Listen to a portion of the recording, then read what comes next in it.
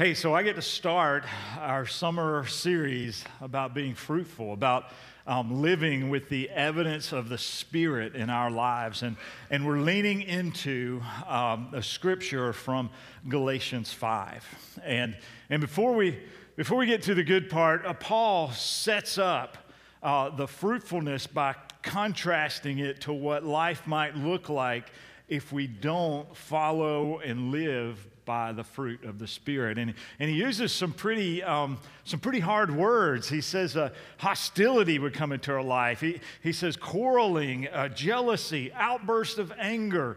He says immorality and sexual immorality. He says dissension, division, and envy are the things that sort of creep into our life when we don't live by the fruit that the Spirit produces.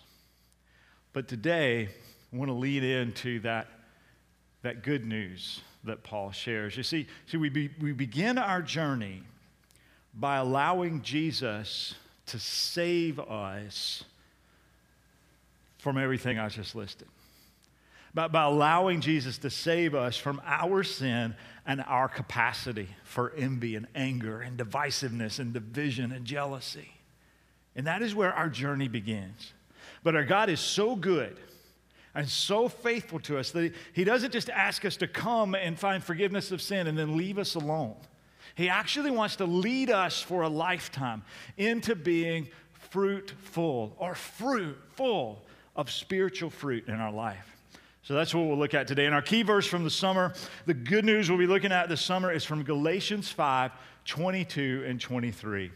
And it says this: "But the Holy Spirit produces this kind of fruit in our lives: love, joy, peace, patience, kindness, goodness, faithfulness, gentleness, and self-control.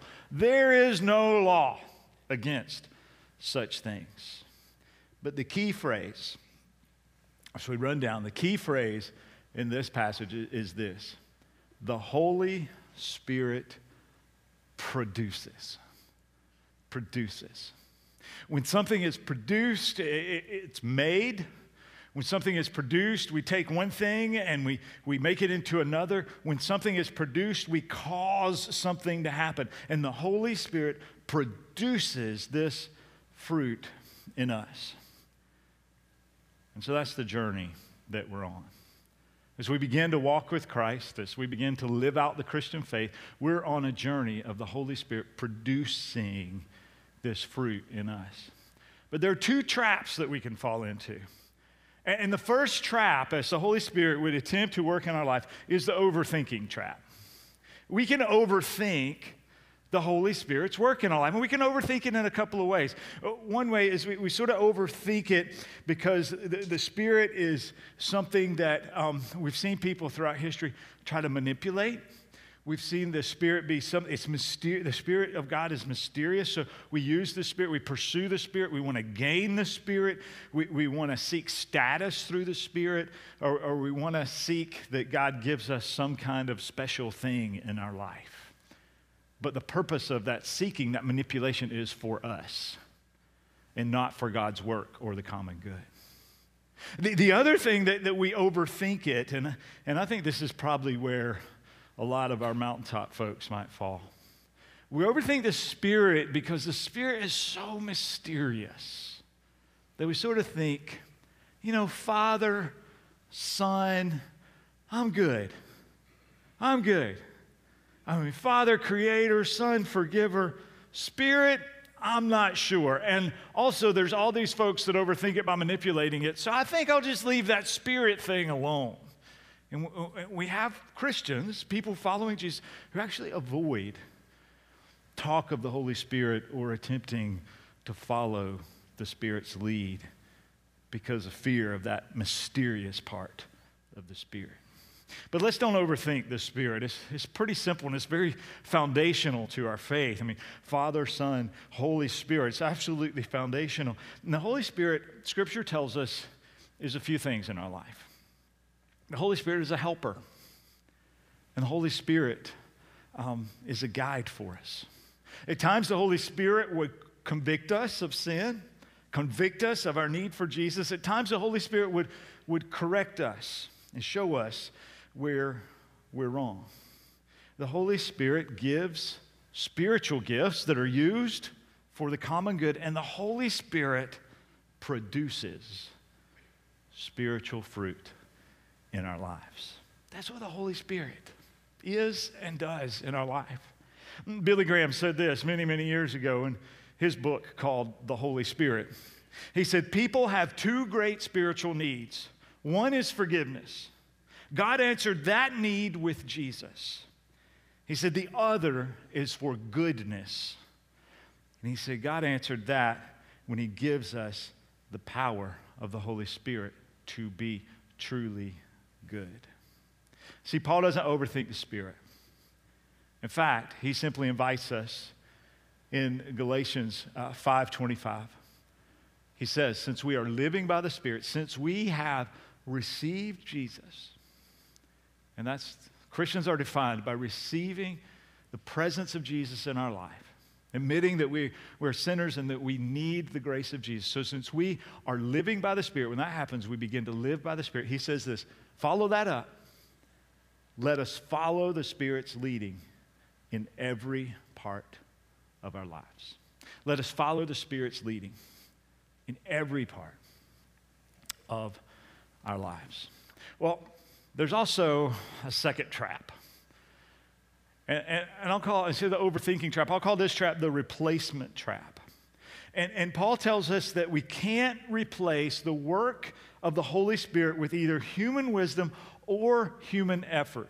In fact, in Galatians 1:11, he says this, as he's sort of setting up this, he says, the gospel message I preach, the central truth of what I preach is not based on mere human reasoning. Now let me say this, Paul is not saying that human reasoning is a bad thing. So we need human reasoning, right? I mean, the faith is not in conflict with philosophy or science or anthropology or mathematics. We need human reasoning. What Paul is saying is the foundation for the fruit of the Spirit isn't those things.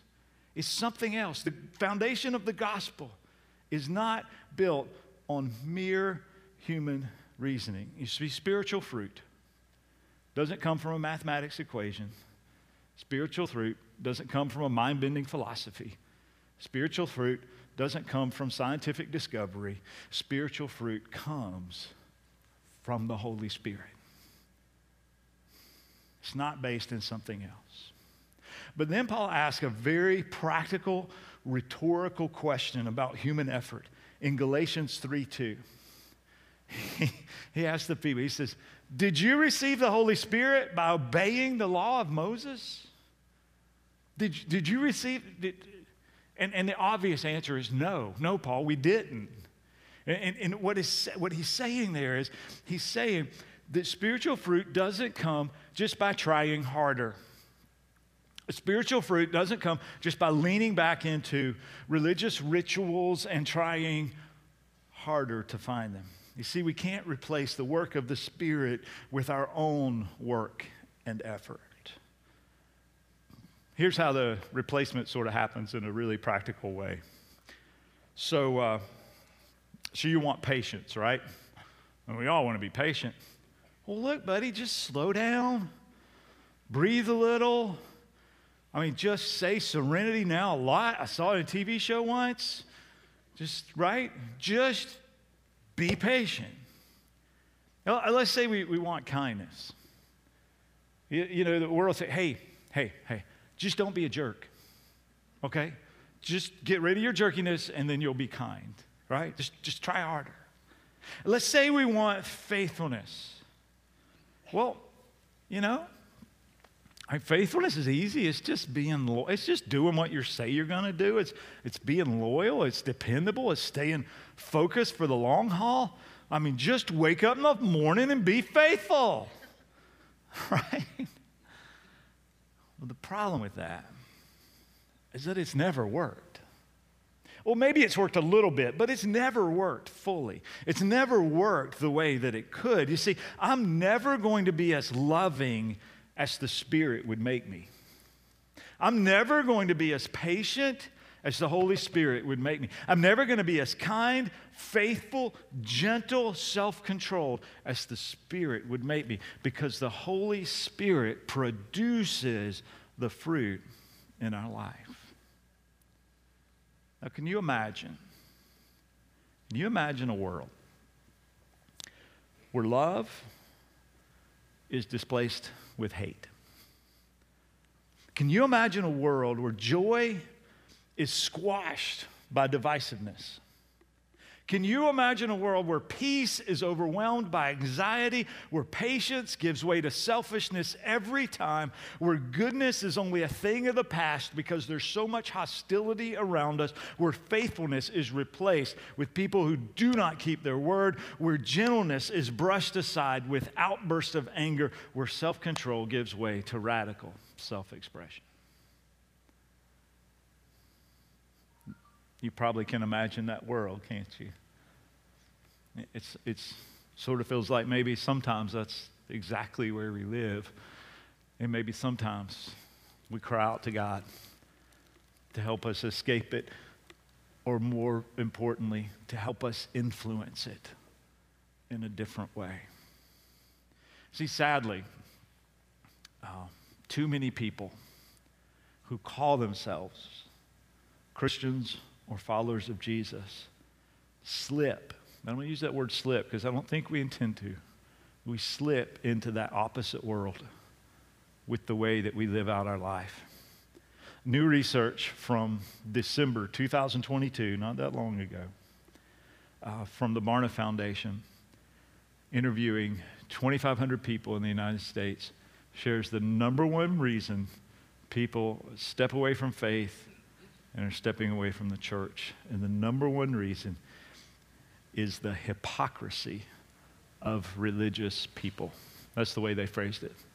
The hypocrisy of religious people. You see, if I look around at followers of Jesus and I don't see love, joy, peace, patience, kindness, goodness, faithfulness, gentleness, and self-control, then I'm tempted to go, what's this thing about again? Because deep in our soul we know that those things are of God. And those things are given to us by God. And it's so easy as a follower of Jesus to slip, to think that we've made it. And here, let me speak just briefly to folks who have, maybe you were in decades ago, maybe a decade ago, or 2 decades ago, or 3 decades ago. You came to faith in Jesus. It's so easy over the years to begin to compare ourselves morally to the people around us in the nation we live in and think, you know what, I have this. I'm doing pretty good. I mean, I'm a nice person. And we don't recognize our own capacity to slip backward and to begin living in a different way, because it's the Holy Spirit that produces spiritual fruit, not a person who one time let the Holy Spirit produce spiritual fruit in them, so now they have it. It never stops. And in Galatians 5:1, Paul gives us a warning. He says, so Christ has truly set us free. Now make sure that you stay free and don't get tied up again in slavery to the law. Don't start thinking that it's because of your effort that you can live by the fruit of the Spirit. It'll always be because the Holy Spirit produces this in us. That's where freedom comes from. But Paul gives us this incredible promise and hope in this same passage in Galatians and in Galatians 5. And in Galatians 5:16, he writes these words. He says, let the Holy Spirit guide your lives. Then you won't be doing what your sinful nature craves. Let the Holy Spirit guide your lives. It's an important phrase. Some of us want to avoid that. Well, that's too mysterious. Some of us want to use that. Oh, let me use that. I can gain some status in the kingdom, right? Some of us want to try to accomplish that and replace it with our own effort. But it just says, let the Holy Spirit guide your lives. That's the New Living Translation. In the New International Version, it says walk by the Spirit. In the Common English Version, it says live by following the Spirit. In the Message, which is a paraphrase, it says live freely, animated and motivated by God's Spirit. Aren't those two good words? Animated and motivated by God's Spirit. Well, the Greek phrase that anchors all of those English translations is both present and imperative. And it as though Paul is saying, keep on walking in the Spirit right now and all of the time. Keep on walking in the Spirit. Followers of Jesus,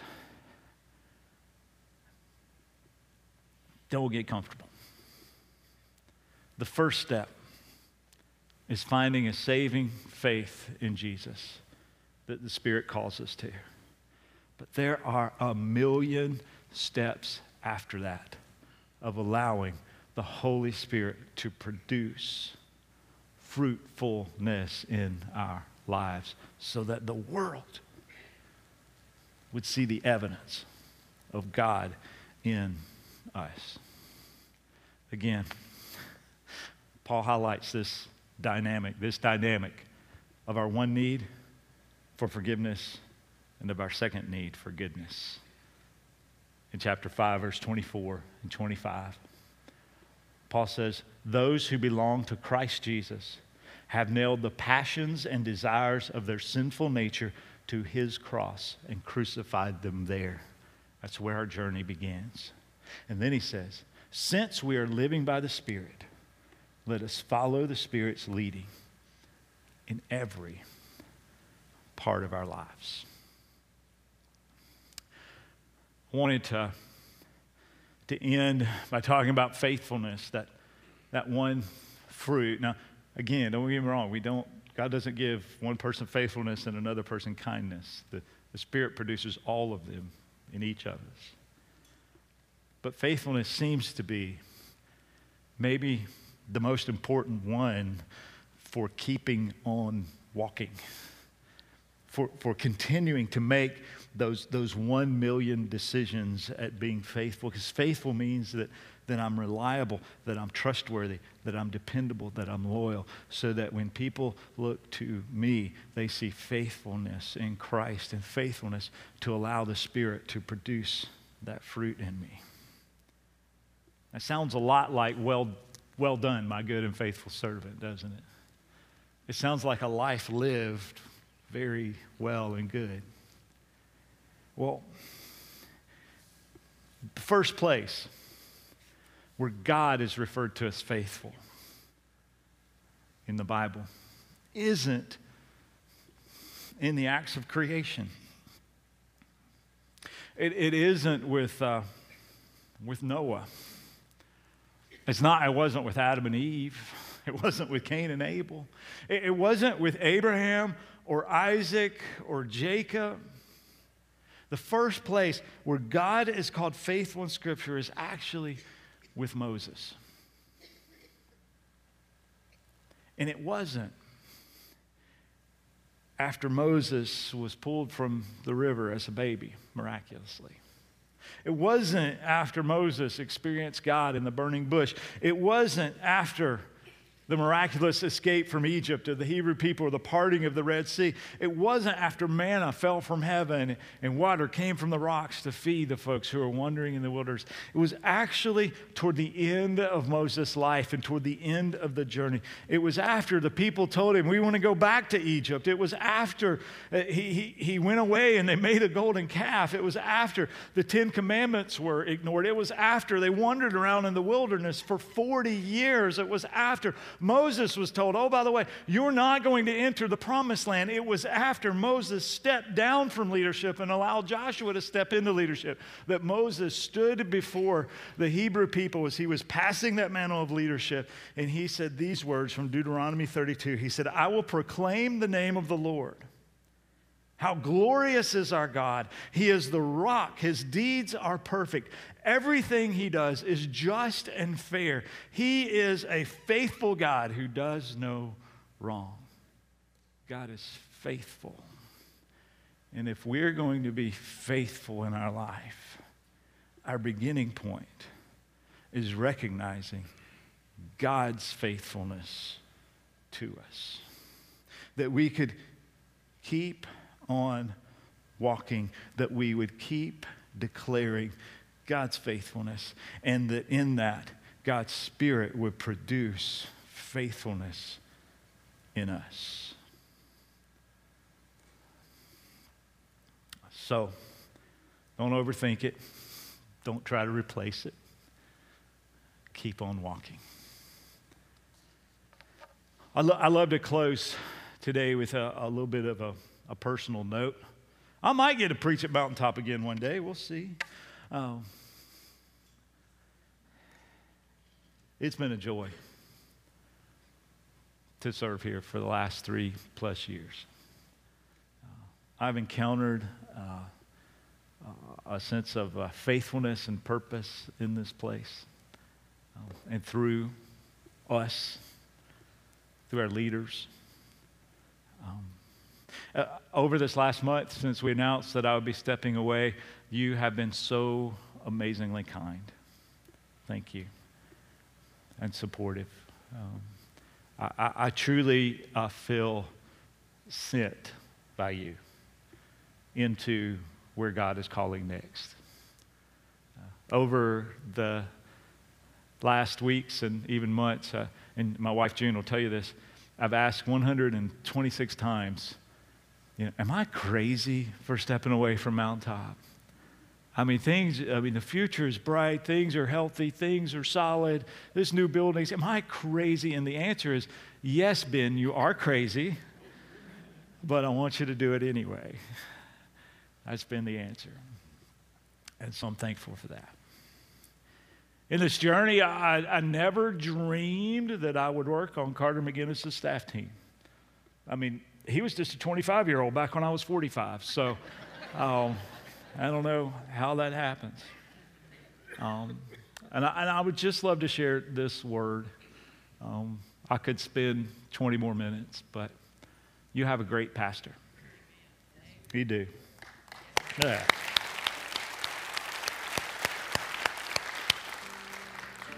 And I'll say this, and I hope it's brief, but I hope it lands in the right place. When you've known someone for a long time, you fear that if you go to work on their staff team, that you will lose respect for them. Right? Have you been there? But having known Carter for so long, these last 3 years, I've actually gained respect for Carter. So receive that. Receive that. Lastly, I just want to say I never dreamed I'd get to work with such a talented, passionate staff team, or group of leaders for that matter. Folks, you have the best directors and elders and staff team. They're in it. And they're not in it to get a paycheck. They're in it to win it. They're in it for the mission. And I never dreamed I'd get to plant a church again. Goodness. But as I look back over my life and my ministry, I know that when I planted a church, it was so effective at reaching folks who were far from God and who weren't involved in church. And I look so forward to that. And I know that there was great satisfaction, and maybe it's the thing that I'm best at the end of the day. So for anybody tuning in from Milton, get ready. It's going to be a wild ride. We'll follow the Spirit together. There's this incredible vision that Mountaintop has. And I'll be praying for it, and I'll be cheering for it. I'll be cheering that we truly are a people who are going to be for one, because we all can reach one more person for Christ. That will truly be a people who are for families, because the next generation is worth everything we have. That will truly be a people who are for Birmingham, because God calls us to love the city we're in. Mountaintop at 31 years old didn't happen because people were unfaithful. There's a lot of faithfulness through the years. Where Mountaintop is headed will not happen because people are unfaithful, God sees a lot of faithfulness in the years to come. So I just want to encourage you. Your best and your highest faithfulness will not come from you. It'll come from allowing the Holy Spirit to produce faithfulness in you, recognizing that the one who leads us is faithful and always will be.